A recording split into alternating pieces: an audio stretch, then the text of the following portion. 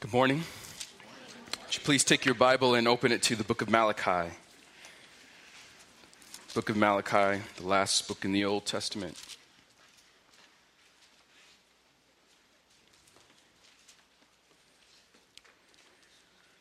We'll be reading verses 6 through 14 in chapter 1. Chapter 1, verses 6 through 14. Where the Lord reads, "A son honors his father, and a servant his master. Then if I am a father, where's my honor? And if I'm a master, where's my respect? Says the Lord of hosts, to you, O priests who despise my name. But you say, how have we despised your name? You are presenting defiled food upon my altar. But you say, how have we defiled you? In that you say the table of the Lord is to be despised. But when you present the blind for sacrifice, is it not evil? And when you present the lame and sick, is it not evil? Why not offer it to your governor? Would he be pleased with you? Or would he receive you kindly, says the Lord of hosts? But now, will you not entreat God's favor, that he may be gracious to us? With such an offering on your part, will he receive any of you kindly, says the Lord of hosts? Oh, that there were one among you who would shut the gates, so that you might not uselessly kindle fire on my altar. I am not pleased with you, says the Lord of hosts, nor will I accept an offering from you. For from the rising of the sun even to its setting, my name will be great among the nations, and in every place incense is going to be offered to my name, and a grain offering that is pure. For my name will be great among the nations, says the Lord of hosts. But you are profaning it, in that you say the table of the Lord is defiled, and as for its fruit, its food is to be despised. You also say, my, how tiresome it is, and you disdainfully sniff at it, says the Lord of hosts. And you bring what was taken by robbery and what is lame or sick, so you bring the offering. Should I receive that from your hand, says the Lord? But cursed be the swindler who has male in his flock and vows it, but sacrifices a blemished animal to the Lord. For I am a great king, says the Lord of hosts, and my name is feared among the nations. Our Father, our great King, the Lord of hosts, Lord, we come before you asking for your help this morning. Help us to receive your word, to not just receive it, but to move upon it.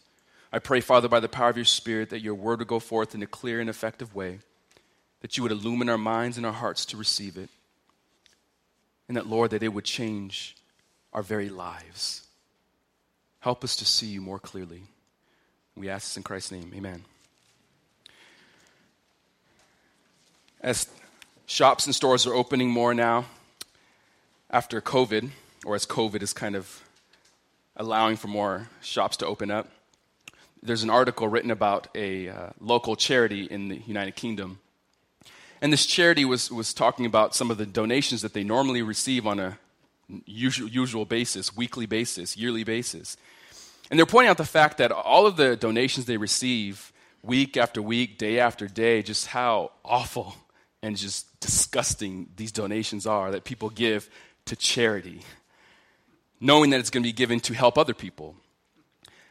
A handful of things they mention, I'll highlight a few. Some of the donations they receive regularly: used toilet brushes, a handbag containing a bag of dog waste, clothes with big splashes of blood on them, a chair with a missing leg, half-used bottles of shampoo, hair dye, and bubble bath, food out of date by several years, a big bag of broken wax crayons, a stained potty, a box of rusty screws, nails, nuts, and bolts, dried up tubes of glue, and bits of broken wood, several loose knives not wrapped safely in a bag. And in fact, because they get so much rubbish throughout the year, they spend close to $38,000 a year paying for the garbage to be removed from their premises. However, a now retired charity person of that shop says it's important to remember not to judge, because it is not known who the donor is, and most people have good intentions. I felt that quite amusing. I don't care what your intentions were. If I get used toilet brushes, I'm highly offended. In other place in the article, it said actually used underwear, unwashed. I don't care what the intentions are. I'm offended. if you're seeking to help me and this is what you offer me, I would be highly angry, and rightly so. But on a larger spiritual scale, so to speak, I'd even argue that we're sometimes even amongst Christians, more concerned by our service or our works in a good way. We're more concerned about our service, the exterior things that we offer to God, than how he actually receives them. I think sometimes we're more concerned about what we're doing and how busy we are and how much work we do for the Lord, but not so much as concerned about how the Lord views the work that we're offering to him. Have you thought about not only just the things that you do in your daily Christian service, but have you thought about the heart that's being rendered when you do them? What's the motivation? What is your desire? What is your purpose in all of these things? See, in Malachi, the nation of Israel here is on trial, so to speak. And not because they didn't give God enough, not because they didn't have many offerings, but because the manner in which they did give the offering, that God was offended. They were being judged because their hearts toward God had turned cold. Their hearts were just reckless and cold and passive and apathetic. And subsequently, their worship had turned cold. I think it's very easy for us, especially as New Testament Christians, to look at these Old Testament passages of Scripture and to read them kind of with our nose held high. As we look down at Israel, just like how simple could they have been? It's very easy for us to pass easy judgment against them, or just to view them as obscure stories of in the past, but now we're in greater times, that we have so much more revelation. But what I think we're prone to often remember, or not remember, is how much like Israel we actually are. Romans 15 verse 4 and 1 Corinthians 10 verse 6 reminds us of the fact that we're really not far from the heart of Israel in many cases. That Paul reminds us that these things, speaking of Old Testament Scripture, these things that happen to us happen as examples for us so that we would not crave evil things as they also craved. That the examples in Scripture you see in Israel, that these things he's saying, these happen so that we would not crave the evil things that they crave, that we would not do the evil things that they did. That this is an example for us to test our very own heart. That God is the same yesterday, today, and forevermore. And God is still offended today at worthless sacrifices, at worthless worship, if you may. That we are just as prone to being Israelites. That no doubt God's electing undeserved love, that how we worship him in response to who he is, that he is most concerned with the heart of the individual. And of course, the actual offering itself, as we'll see in this text. But so often we're prone to dismiss the fact that God cares just as much about the state of the individual as he does the offering being offered. So many themes in this rich book here in Malachi. But right here, we're going to focus on in chapter 1, verses 6 through 14. In Malachi, there are the two indictments against cold worship that really do demand your genuine worship for God. I want us to highlight two indictments against this cold worship that demand your genuine worship for God. The first indictment we're going to see here in the first part of the text is it's a worship without honor. A worship without honor in verses 6 through 11. Now just take note as Malachi begins his indictment. Look at verse 6 with me. That a son honors his father and a servant his master. Then if I am a father, where is my honor? And if I am a master, where is my respect, says the Lord of hosts to you, O priests who despise my name.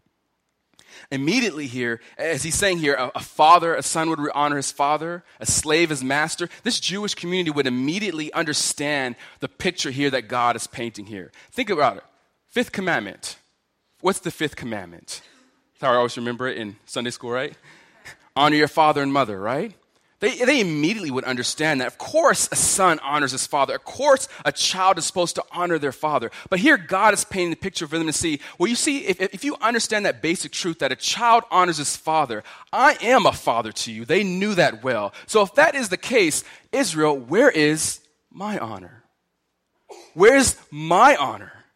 If you honor your earthly father, at least you know you're supposed to honor your earthly father. Where is my honor? Where is my respect? So they're not only supposed to honor him as a father, not only because of what he's done for them, and rightly so, God has done many things for them. We can go all throughout Genesis through Malachi, look at all God's faithfulness toward the nation of Israel, how he's been faithful toward them from the very beginning, even up until this point in many ways. God has been faithful. He's been a loving father toward them. He's carried them out through trial after trial, from exile after exile, that God has been faithful. So not only are they supposed to honor him just because of what he's done, but mostly because of who he is. That he is their father. He's their master. And he says, though, where is my honor? Where is my respect? These two terms here are not completely synonymous. That this idea of honor here is referring to the gravity or the importance. The same word is also translated as an honor in other places. As glory in other places. So he's saying, where is my gravity? Where is my importance? Where is my glory here? That do you understand my weightiness of who I am? That if I am a father, where is this weight of glory that I deserve from you? And respect is it's a little bit too weak of a translation, because this respect here is more the idea of fear. That where is my fear? This is a healthy, good fear, as a child should fear their father. As a child fears their parent. That's a good kind of fear. You should fear the parent. And this is the fear in response to who the person is. So God is saying here, where is my glory? Where is my weightiness, my gravity? Where is my fear? In other words, my awe. If that is the case, that I am a father, that I am a master to you, then I should have this response from you. And obviously here in this assertion against them, he does not have it. But here he's not talking about the whole nation of Israel, right? He's not just talking about the whole nation, although rightly so, he probably could give that same accusation against the whole nation. But here he's not speaking to the nation of Israel necessarily. He's speaking to whom? The priest. The priest. Oh, priest who despise my name. And here we have a case where the accusation against the priest is that they fail to glory in and to be in awe of God. I think one root problem of cold worship is not necessarily that the elements or the practice of the worship is boring. It's that the person finds the one they're worshiping boring. It's how we come to view the God who has regulated how we partake and use these elements of worship. That the issue is not what we're doing necessarily is the boring part, but it's how I view the God I'm worshiping. Now, under this first indictment of worship without honor, there's going to be two pictures here I want you to see. We're going to see God's honor is despised, and then also God's honor is preserved. But first look with me that God's honor is despised. How is it despised? He says, "Oh, you priests," at the end of verse 6, "who despise my name." "Oh, you priests who despise my name." This is a significant offense to accuse them of. Because ultimately, if you step back and think about it, every offense against God, every sin that we commit, it is an offense against God. But here he's convicting them. He's saying that you have despised my name. That you have offended me in what you're doing.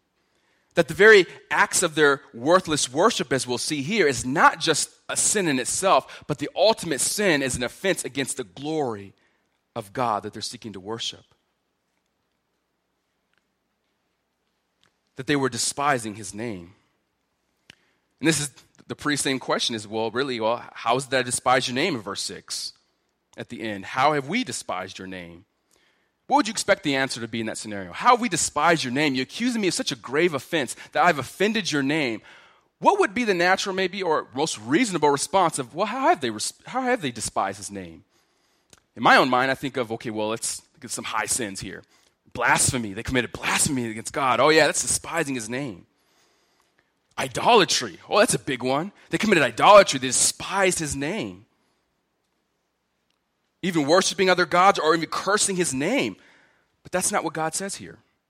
That's not how they despise his name. This big offense. Look at verse 7. What do? You are presenting defiled food upon my altar. You're presenting defiled food upon my altar. While worshiping, their offense was against the practice of their worship. But the practice of their worship was connected with who Yahweh, their God, is. They are presenting this idea of worship, of sacrificing the whole sacrificial system that priests were to do. is that when they were offering defiled food upon the altar, the issue was not necessarily only in itself the defiled food, but it was the fact that they did not have enough regard of this holy God worthy of honor, worthy of respect, that they gave him worthless scraps as sacrifice. And they're oblivious to this, in a sense. Look how they respond to that. After you have presented defiled food upon my altar, but you say, this is their response, verse 7, how have we defiled you? How have we defiled you? What do we have done? In verse 7, that you say that how have we defiled you? The table of the Lord is to be despised.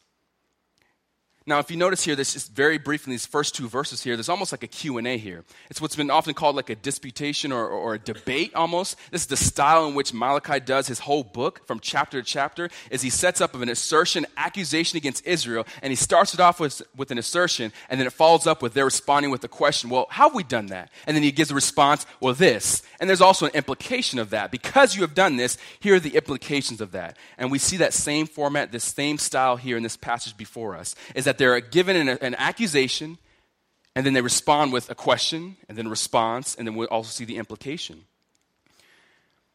Now, the questions here that they've responded to Yahweh when they says, well, how have we despised your name? What we've done?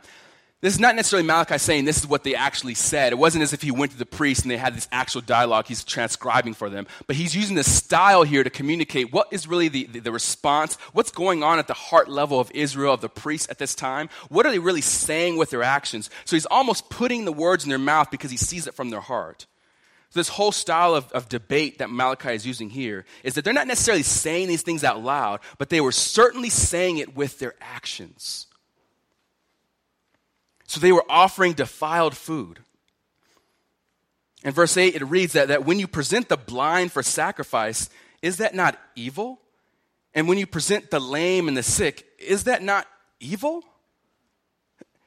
And let's step back here. He's talking to whom? The priest. Out of everybody in Israel, who should have known not to offer defiled food upon the altar? The priest. I mean, this is like, you're talking to the priest. This is like their job description. like, this is what you're supposed to do. You should know these things. Leviticus 22, verse 22, it's plain and simple for them. All the instructions given to them historically, they knew how they were to prescribe and to do their duties. And it says in Leviticus 22 that those that are blind or fractured or maimed or having a running sore or eczema or scabs, you shall not offer to the Lord, nor make of them an offering by fire on the altar of the Lord. They should have known this. This is clear to them. And the fact that he has to even say this to the priest is striking. That I have to point out the fact that you are blatantly disobeying the word of God that was given to you specifically to represent me to the people and the people to me. That you are defiant in these actions. That here, it'd be one thing if Israel was on trial. If he was saying, Israel, this is how you've disobeyed me. Okay, yeah, that's pretty, we understand that. Israel's been a mess from the very beginning. But not just Israel, the priests, the leaders here. At the very end of this Old Testament canon here, the very end, the priests are on trial in this section. This is what you have done. Now, what would cause this? What would cause this? These priests who have this high duty, high responsible, what would cause them to stray in such a way to offer sacrifices that are evil? I want to give us a couple background, or I guess just a short trip, a background trip of Old Testament here. Because Malachi's ministry here took place somewhere in the mid to late 400s BC. Now, it's always helpful for me because Old Testament history and the Old Testament books, they're not written chronologically, right? It'd be helpful for us, but they're not always written chronologically. But it's helpful here in this instance that Malachi here is the last book of the Old Testament because it is the last in terms of chronology, what's going on here.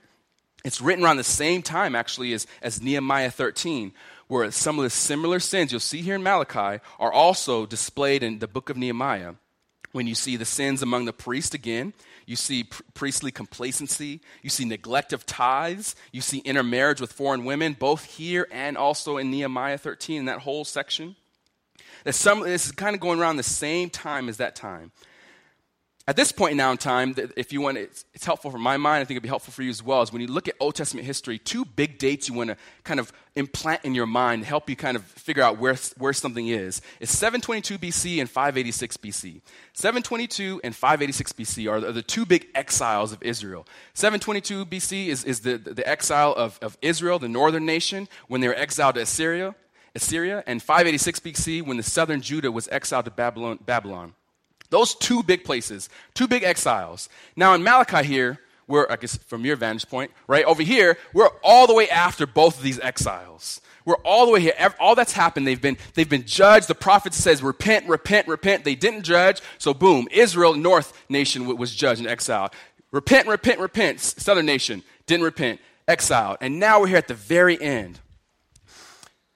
Now after this point, it's also important for us to realize is that 60 to 70 years before this point in time, the temple had been rebuilt. They came back from exile now, and now they have a new temple. They rebuilt the temple, offering sacrifices, worshiping again. They're back, kind of getting back to almost normal in one sense. And so now 50, 60 years pass by. They have their temple installed. They're offering sacrifices.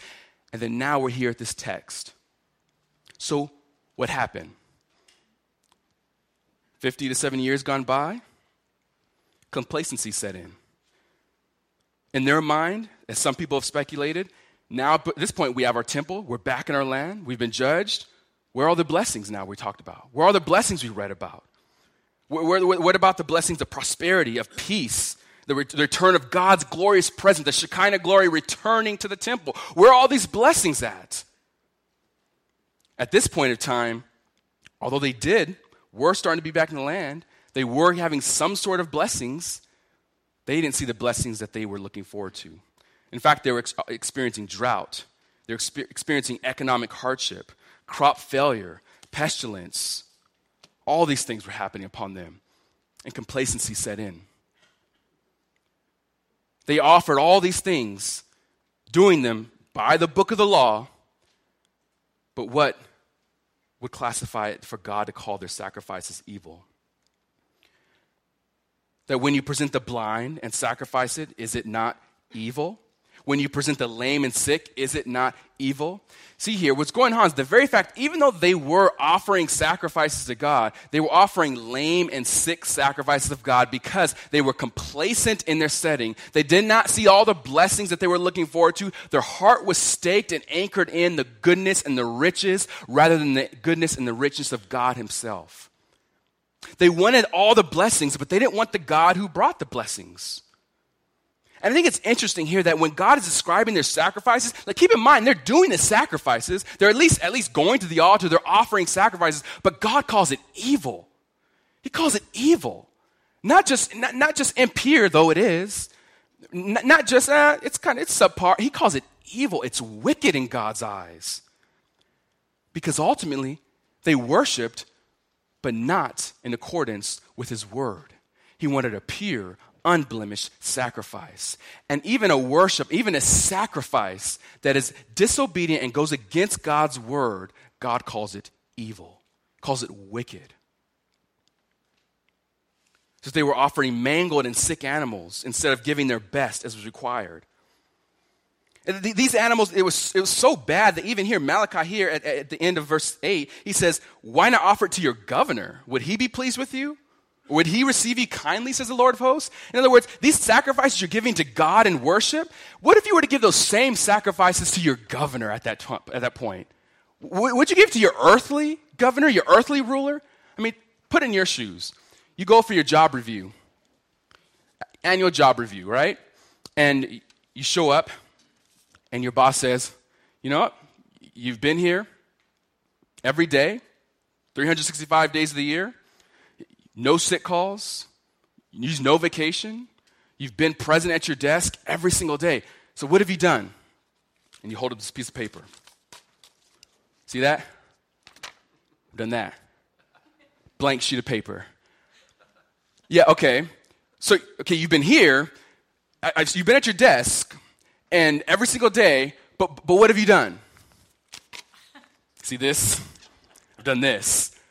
Oh, wait, I don't get it. No, I've been here every single day. I haven't never called off once.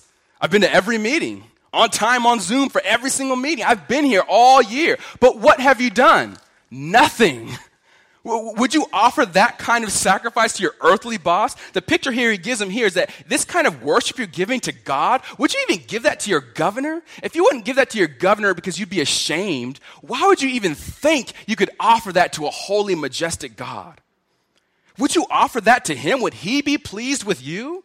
Would he receive you kindly? The answer is no.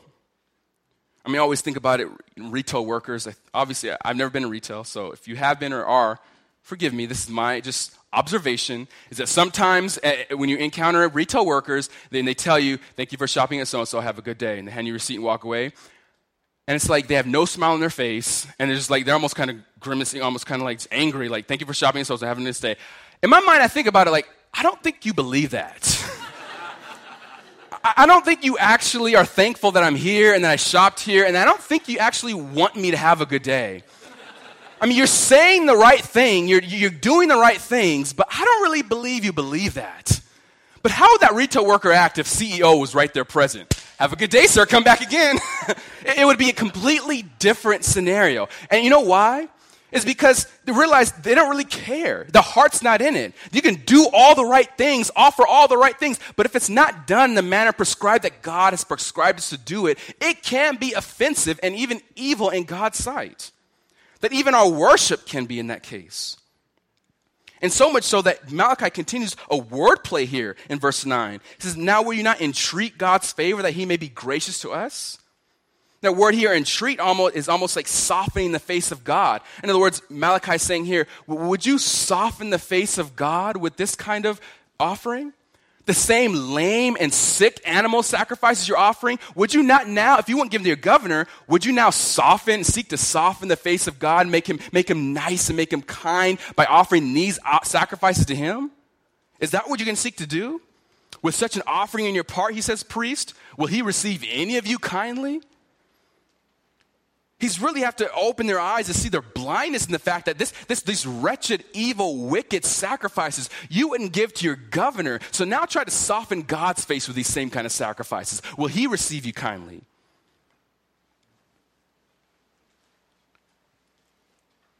And the answer is no.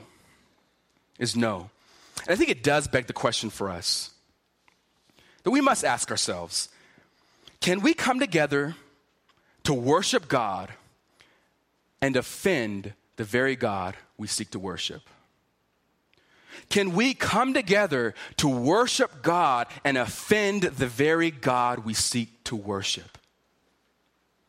Even in your personal life, I seek to be a vessel of worship and glory to God. Can I offend God, the very God I seek to worship, in my worship?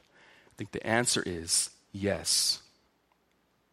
Because the reality is, worship, we are to worship God how he's prescribed us to worship him.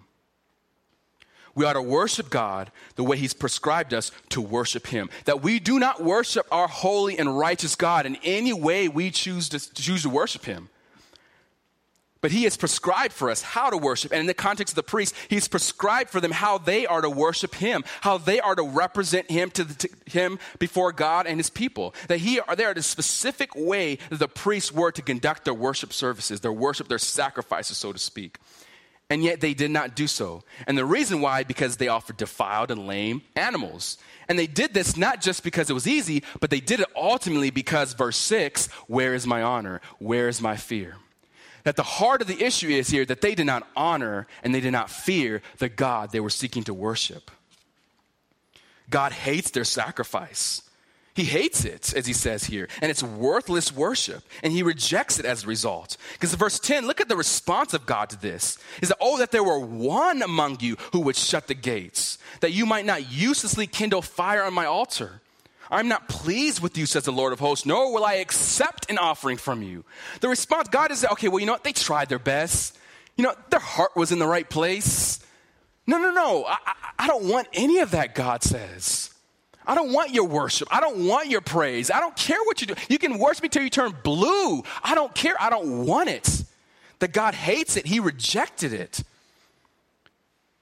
He doesn't even want their sacrifice. it'd actually be better if they did not even sacrifice it at all. Because obviously we know God's not relying upon their worship. He's not waiting for them, I hope they worship me today. Like, he doesn't need them. That God would rather not have none of it than this defiled worship they were offering him. Psalm 50 verse 9 says that for every beast of the forest is mine, God says. The cattle on 1,000 hills. I know every bird of the mountains and everything that moves in the field is mine. If I were hungry, I would not tell you. For the world is mine and all it contains. God doesn't need any sacrifice. He doesn't need no animal. He doesn't need no incense or offering. He doesn't need that from them. It already belongs to him. The primary issue at stake was they didn't honor and fear the God they were worshiping. And because they didn't honor and fear him, they could offer lame sacrifices that directly went against his word for them. So he rejected it. But yet, we see God's honor preserved. Even in spite of their disobedience, we see God's honor preserved. Despite their refusal to honor God as they ought to, it did not hinder God's glory. We have to remember that God's glory is intrinsic. It's not dependent upon whether we give him glory, that he is more glorified. It doesn't matter. God in himself is glorious. He's mighty. He's righteous all by himself. He does not need me. He does not need you. He does not need any of us to acknowledge it. He is glorious. He is honorable. He is mighty all by himself. And God himself preserves his honor. Verse 11, for from the rising of the sun, even to its setting, my name will be great among the nations. And in every place, incense is going to be offered to my name. And a grain offering that is pure, for my name will be great among the nations, says the Lord of hosts. This is just a wonderful verse here, just sandwiched here in the midst of this, the priest's wretched sin. That he says that his glory, he will be made great among the nations. It points to the fact that he'll be exalted by all peoples despite what Israel does. That he will be glorified. In fact, it says from the rising of the sun to even to its setting. I think oftentimes when I was growing up, I used to view that as a time, like 24 hours a day, from the very early of the morning to the end of the day, God's going to be glorified. That's true, but that's not what the text is saying here. That's this idiom, this phrase is speaking the fact that everywhere where the sun touches, from its rising all the way to its setting, everywhere the sun touches, my glory will be great. It's not speaking in terms of time, but of geography. That everywhere the sun touches, God's glory will be great. What a beautiful verse here, a beautiful pocket there, right there, that God's glory will be great. And even more here, he says that incense is going to be offered to my name. That he uses almost a passive voice or like a causative tone in order to say that offerings, I will cause offerings to be made to me. It's not dependent upon the priest here. This is important here because the priest's duty, their active duty, was to actively offer sacrifices. And as they're being judged in this passage, God here says, despite what you have done, I will cause offering to be made to me, one that is pleasing and acceptable in my sight, no matter what you have done. That he is going to do it. He is going to cause for these offerings to be made in a way that is pleasing to him. It's the idea of bringing near and presenting all this to God in a way that pleases him. That the sacrifices in this verse here will be brought to God, and these sacrifices will not be rejected like the priest sacrifices in Malachi 1 were. God will do this as he purifies the priesthood. Now the question remains is, how will this happen? We're here in the middle of this passage here at the end of the Old Testament canon. We're hearing this passage here, he's saying that, no, my name will be great among the nations. That incense is going to be offered and a grain offering that is pure. How will this happen? There have been kind of four most popular views, I'd say, that have been presented about how will this happen? How will his name be great amongst all the nations? And how will this incense and grain offering be offered to him? How is this going to happen? Because obviously it's not happening now. Four prominent views of this. The one view is that the worship of Yahweh is to be made by the dispersion community there. That in other words, that all the people around them, that the Jews eventually around them, even could be at that time the Jews who were dispersed eventually, and also the Jews, the early church, that they will eventually worship Yahweh as he is prescribed. So this speaking here, then the fulfillment is when those Jews kind of worship him as they disperse and they kind of come to Christ, that these dispersed Jews will worship Yahweh there. That's one view. Another view is this worship here is going to be the worship of proselytes. That those who come to Christ, who are converted and converted to Judaism or whatever the case may be, that they're going to offer sacrifices and they're going to worship God just like the Jews do. And since sacrifice could only be offered in Jerusalem only, the offerings of these proselytes are understood to be in a spiritual sense, this worship of prayer and praise that's going to be done here. So spiritually then, everywhere they're going to offer praise to Yahweh. It's a second view. A third view here is that it's the contemporary worship of Yahweh by the nations. That the people there of the whole time were Malachi's day, that the nations there will worship Yahweh. This view actually finds many supporters, that people affirm that.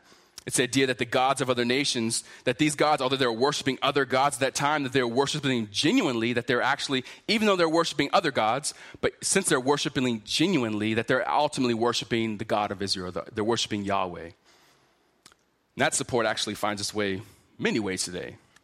The Catholic Church, even today, believes that Muslims who worship with a sincere heart are worshiping the same God as the father of Abraham. So it's the third view. That's the third view. The fourth view is that this future worship of Yahweh is by the nations. That this is a worship that is not now or even that day, but this is a future time when Yahweh will be worshiped by the nations.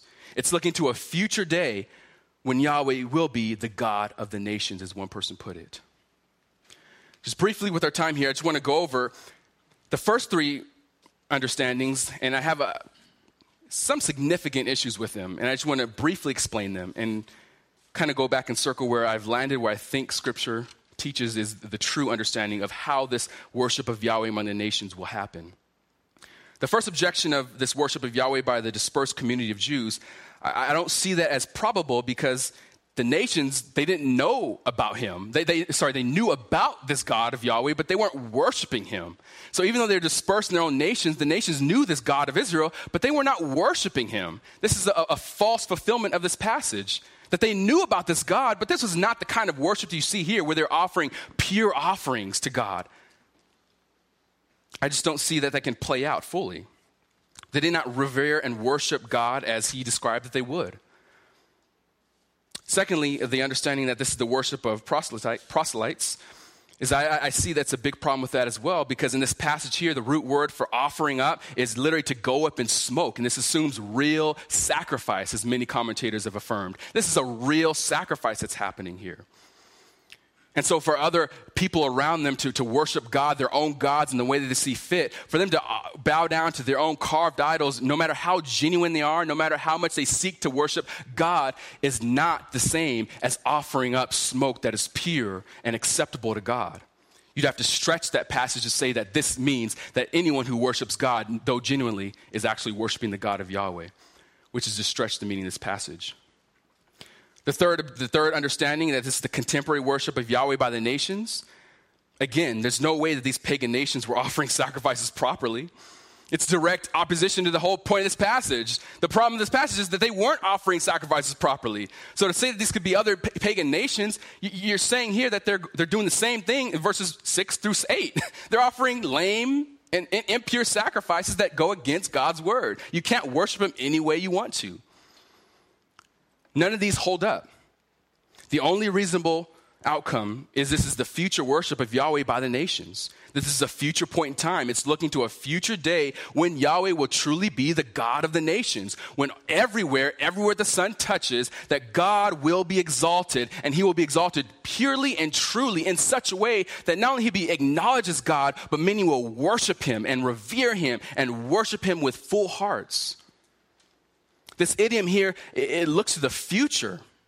That it's the universality of this whole verse, that God will be praised everywhere. That if you look in the whole context of the Old Testament canon, that the Old Testament saints looked forward to a day when God's kingdom would here reign on earth. They looked forward to a kingdom here, a millennial kingdom here on earth, when their Savior would reign on earth. Another point where I think why it is future is you see the whole phrase, the rising of the sun to the setting of the same. Many other times in the Old Testament, when that phrase, that one phrase is used, it's used in kind of an apocalyptic context where it's speaking toward the future when the Savior, when the Messiah would come and rule the nations. It's not just used flippantly. It's used specifically in those contexts of this future time when this great Messiah would come and reign. For one example is Isaiah 59. We won't go there for the sake of time, but you can read it later. But Isaiah 59, specifically looking at verse 19, it speaks of the return of the Messiah, the servant, and he comes, and Israel repents, and he rules and reigns on the kingdom. And in that very context of that chapter, Isaiah 59, you see Israel's repentance connected with the coming of the Messiah and his universal reign on earth. That's just one passage there.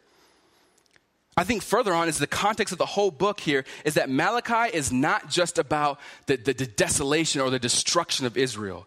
It's about the purification of them. It's about the purification and not the desolation. Let's go forward a little bit. Chapter 3, I want you to see this.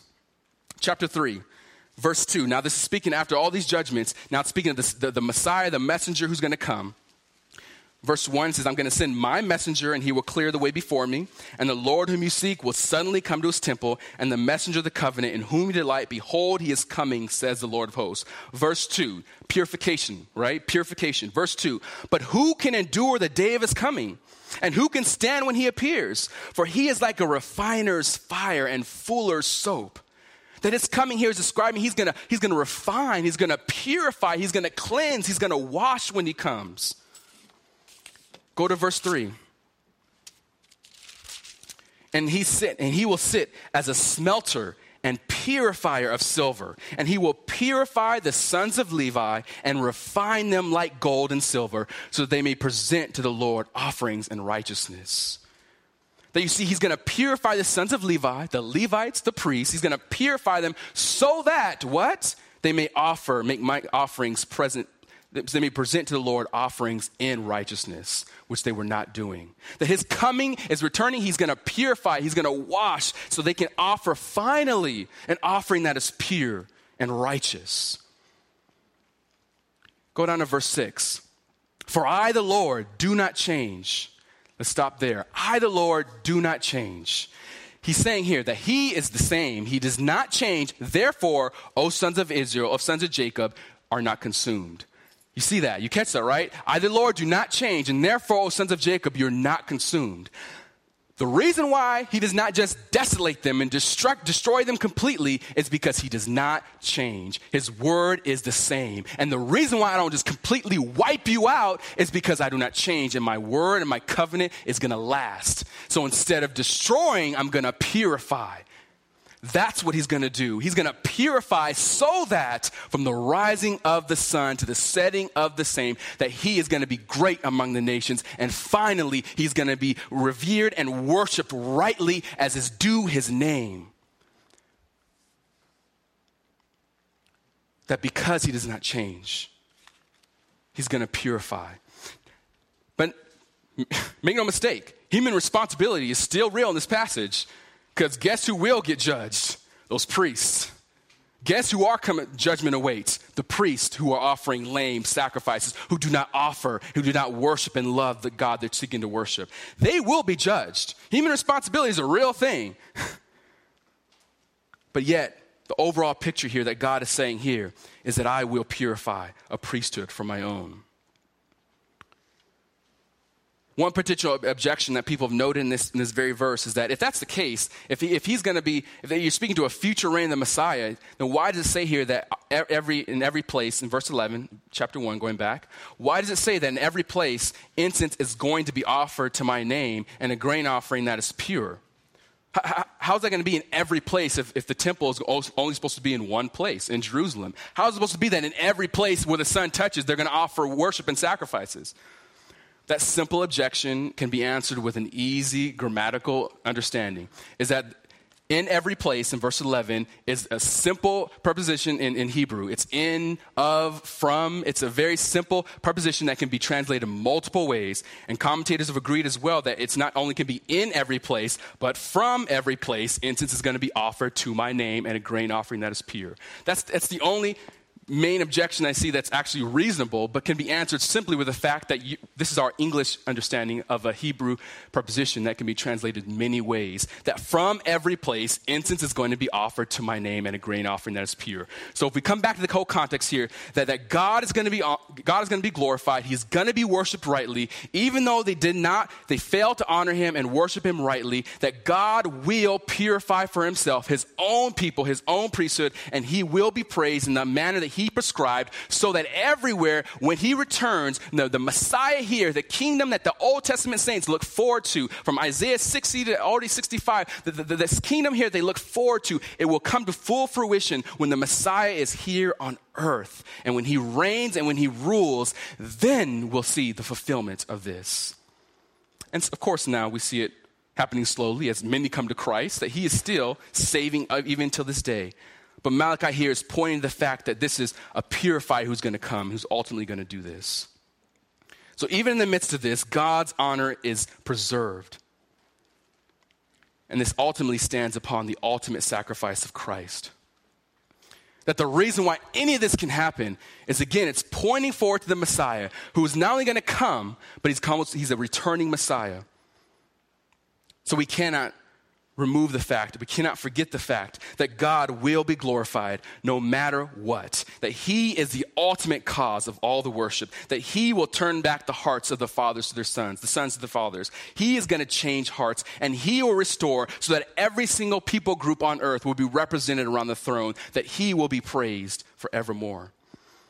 He will purify the worship. That from the rising of the sun, even to the setting, he's going to be great.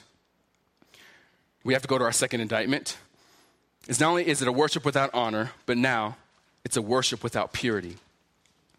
And look how he starts off verse 12.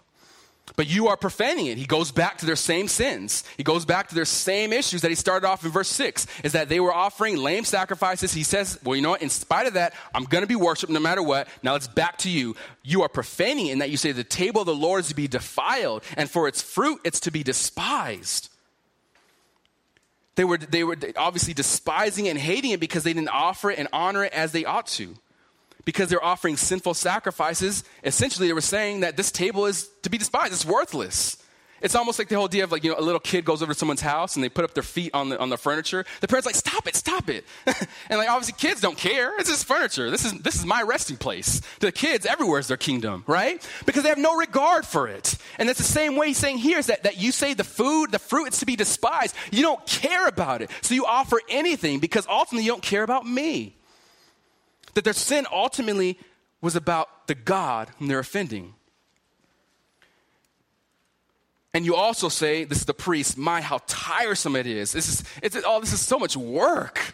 Like, all we have to do is every day? Oh, and once a year you got to do a whole festival? Oh, this is too much. How tiresome. You disdainfully sniff at it. You scoff at it. Like, what is this? Oh, another animal. This one. Oh, bring it. Just bring it. This is worse. Oh, yeah. Yeah, we're Israel. We're God's chosen people. Bring it. They didn't care. And God saw that. And he hated it. That it was apathetic worship. Their sacrifices were impure. They were defiled. And in verse 13, in the middle there, it says, you bring what was taken by robbery and what is lame or sick. And so you bring that offering. You notice here, you're bringing whatever was taken by robbery. In other words, people were even stealing animals and offering as a sacrifice as if it was their own.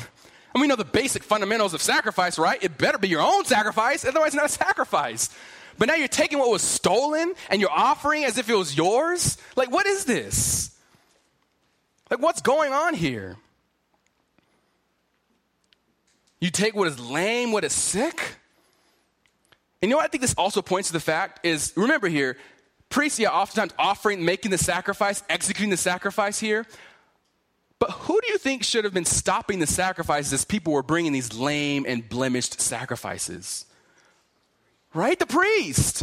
Like, wait, hold up. Is that a broken leg? No, get out of here. Tie him up. Throw him in jail. Right? The priest should have been, they should head up. They should have been stalwarts. They should have stopped that sick sacrifice. They should have been the ones saying here, no, our God is holy. He redeemed us out of Pharaoh's hand. He redeemed us all through the wilderness. He kept us in his hand. We are a people of his own. We will magnify. We will worship our God. Get that out of here, and you too. But no. They accepted it. I think it's also a point to remember here is that when apathy sets in at the leadership level, it always trickles down to the people. Fathers, if we're apathetic about the things of God in our own household, it's going to trickle down to our wives and to our children. Leaders, whenever the leader is a mess, the people will be a mess. That this was not just a sin of the priest. They had to also accept the sacrifices of the people who were willing to bring these sacrifices to God. That this was a trickle-down kind of sin. That not only were the priests allowing it, but it affected the people. So much so that even, he says in verse 14, curses the swindler who has a male in his flock and vows it, but sacrifices a blemished animal to the Lord. This is the case where the people here, where they would vow, like, I'm going to give you my best, my male, the best of my flock. And then they would give a blemished animal. In other words, it's all for show. They're telling all what they're going to do, but they would actually give the lame and the sick. And God says, curses that one. He's a swindler who says they're going to give so much, but actually really lie about it. Think of Ananias and Sapphira, who lied, said that they were giving all of the proceeds, and really kept some for themselves. It was all about the glory. It's all what people can see about me. Had no respect, no fear, no glory for God. And he says, curses that person. That ultimately these sacrifices are offered because they did not honor the God whom they are worshiping. We have to remember here is that the attitude of our worship is just as important as the elements of our worship.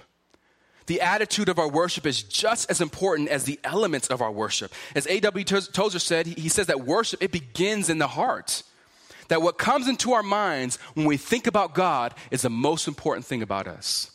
What comes into your mind when you think about God is the most important thing about you. Because what you think about this great God will manifest itself in how you live and how you worship that God. That really what it boils down to is, while we're not so far away from the sin of the priest, is because we need to check our own hearts. Is what kind of honor and fear do I have for the God that I profess to worship? Because I doubt anyone in this room would say that they despise the name of the Lord. I doubt anyone in here would say they despise God's name. But that's not the point. The point is, when you're offering that worship, what's going on in your heart? And what is it that you're offering? Because a lot of times, even though maybe the offering may look pure, maybe the service looks pure, maybe you're here every single Sunday, maybe you're involved in every single ministry, but what is it the motive and the reason that you're here? What is it that we're doing here? Am I seeking to glorify myself? Do I realize the God whom I'm worshiping? Do I fear him? Or even, maybe I'm doing all these things great, but Monday through Saturday, my spiritual life is a mess. That I sing loud on Sunday, but I'm walking in darkness through the week. That's just hypocrisy. That God sees the heart. And he wants, at the heart level, one who loves and reveres and honors him.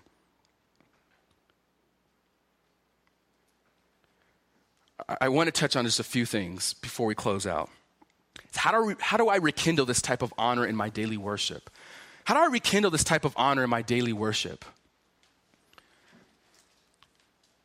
So have to remember here, the smallest thing in your life, brothers and sisters, the smallest thing in your life, God is concerned with. Whether you're vacuuming the carpet in the church or teaching a Sunday school class, you name it, the most humble task is pleasing to the Lord when it's done from a pure heart that realizes the weightiness of his glory and fears him greatly and therefore serves him willingly and gladly. That ought to be the constant refrain of our service. That no matter what you render unto God in your daily life, whether it's even parenting your children, the simplest task of obedience, we ought to do it with a joyful heart, seeking to please and honor the God who placed us there. That everything in your life, whether you eat or drink, is to be done to the glory of God. So everything God is concerned about in your heart, and he's most concerned about not the fruit you produce from what you do, but he's most concerned about the heart from which it comes from. That do you love and worship this God? Because if you do, then your worship, the acts of it, the presentation of the animals will be pure and unblemished because you realize he requires all. So I'm going to give him my all. So how do we rekindle this? Worship must start with God. If I may go back to Malachi chapter 1 in the first 5 verses that Pastor Nigel last week so eloquently highlighted for us, that he started there just wonderfully with the electing love of God. That he called you out, believer, he called you out of darkness into his kingdom of his marvelous light. That he brought you, he made you who had nothing into everything. He gave you everything in Christ. That you must constantly meditate and chew upon the goodness of God in salvation. That if you lose sight of what God has done for you in Christ, then you will lose sight and you will lose everything in how you do everything in your whole life in terms of worship, in terms of service, you name it. If you lose sight of that basic truth of the magnificence of God's grace, his amazing grace that saved an unworthy wretch like you, if you lose sight of that, that will impact all the worship you do in response to that. Meditate, chew upon the greatness of the salvation that's been given to you in Christ. And beyond that is never lose sight of verse 6, that God is a God who's worthy of honor and your fear. Return to who he is, his greatness, his honor, his glory, his fear. Constantly look upon him. See who this great God is. Reflect on his greatness as been revealed to us in his word and in his son ultimately. Honor him in your hearts. Fear him, his greatness in your marriages, in your parenting, in your work, everything you do. Honor him. Keep him first. What does he demand of me right now? I must honor this great God. But realize, believer, that this is only done, any sacrifice you do is based upon the sacrifice of Christ. Return to what he has done. Return to what he has done and to who he is. And let the actions flow from that. And I realize too that there may be even some in this room. There are many who do so many works for God. They offer so many sacrifices. They do so many things. And they do it for the sake of their own glory. There are many people who do so many works and yet do not know the God for whom they're working. That you don't please God just from your mere works. You please God starting at the heart, and it flow from your works. It'll flow out into works. That are here, listen here. If you're here and you think you're pleasing God just from just showing up every Sunday, maybe just from just religious acts that you do, that's not where it starts. Pleasing God here starts with realizing what God has done in Christ for you. What God has done in Christ for all those who look to him. That what God has done in Christ is he died on the cross, bearing the full wrath of God. That he bore the wrath that you should have borne. So that if you look and believe upon him, that you will be pleasing in his sight because of what his son has done, the ultimate sacrifice. That Christ is the only pleasing sacrifice in his sight. So no matter what you do, what you think you can do, we must realize is that ultimately God is pleased with his son Christ, and he saves his own to do works that are pleasing to him in Christ. That every work that we do is ultimately a work of his own. We are always worshiping, brothers and sisters. We're always worshiping. Worship is rooted in where you find your awe and your wonder and where you take delight. At the end of the day, where is it that you find your delight, your greatest joy? Do you honor the Lord? Do you realize his weightiness, his glory, his honor, his splendor, his wonder? Is that the constant delight and meditation, the refrain of your heart? Focus on him. Keep your eyes on his wonder. Keep your eyes on him. And work obediently with all zeal, with all reverence. Work mightily for his name's sake. Father God, we have so much here that we can't unpack. And God, I just pray that you would take your word and you would use it for your glory. Lord, as we realize that we are often so prone to work in our own strength and to seek to please you in our own strength, I pray, Father, that we would find that our all-sufficiency, our delight, everything that we are, is a gift from you. And I pray, Lord, that we would constantly look to you, the author and perfecter of our faith, and would you purify in us a desire and a heart to love you and to worship you. So God, I just pray that you would be pleased and honored in our lives as we go from here. I ask this in Christ's name. Amen.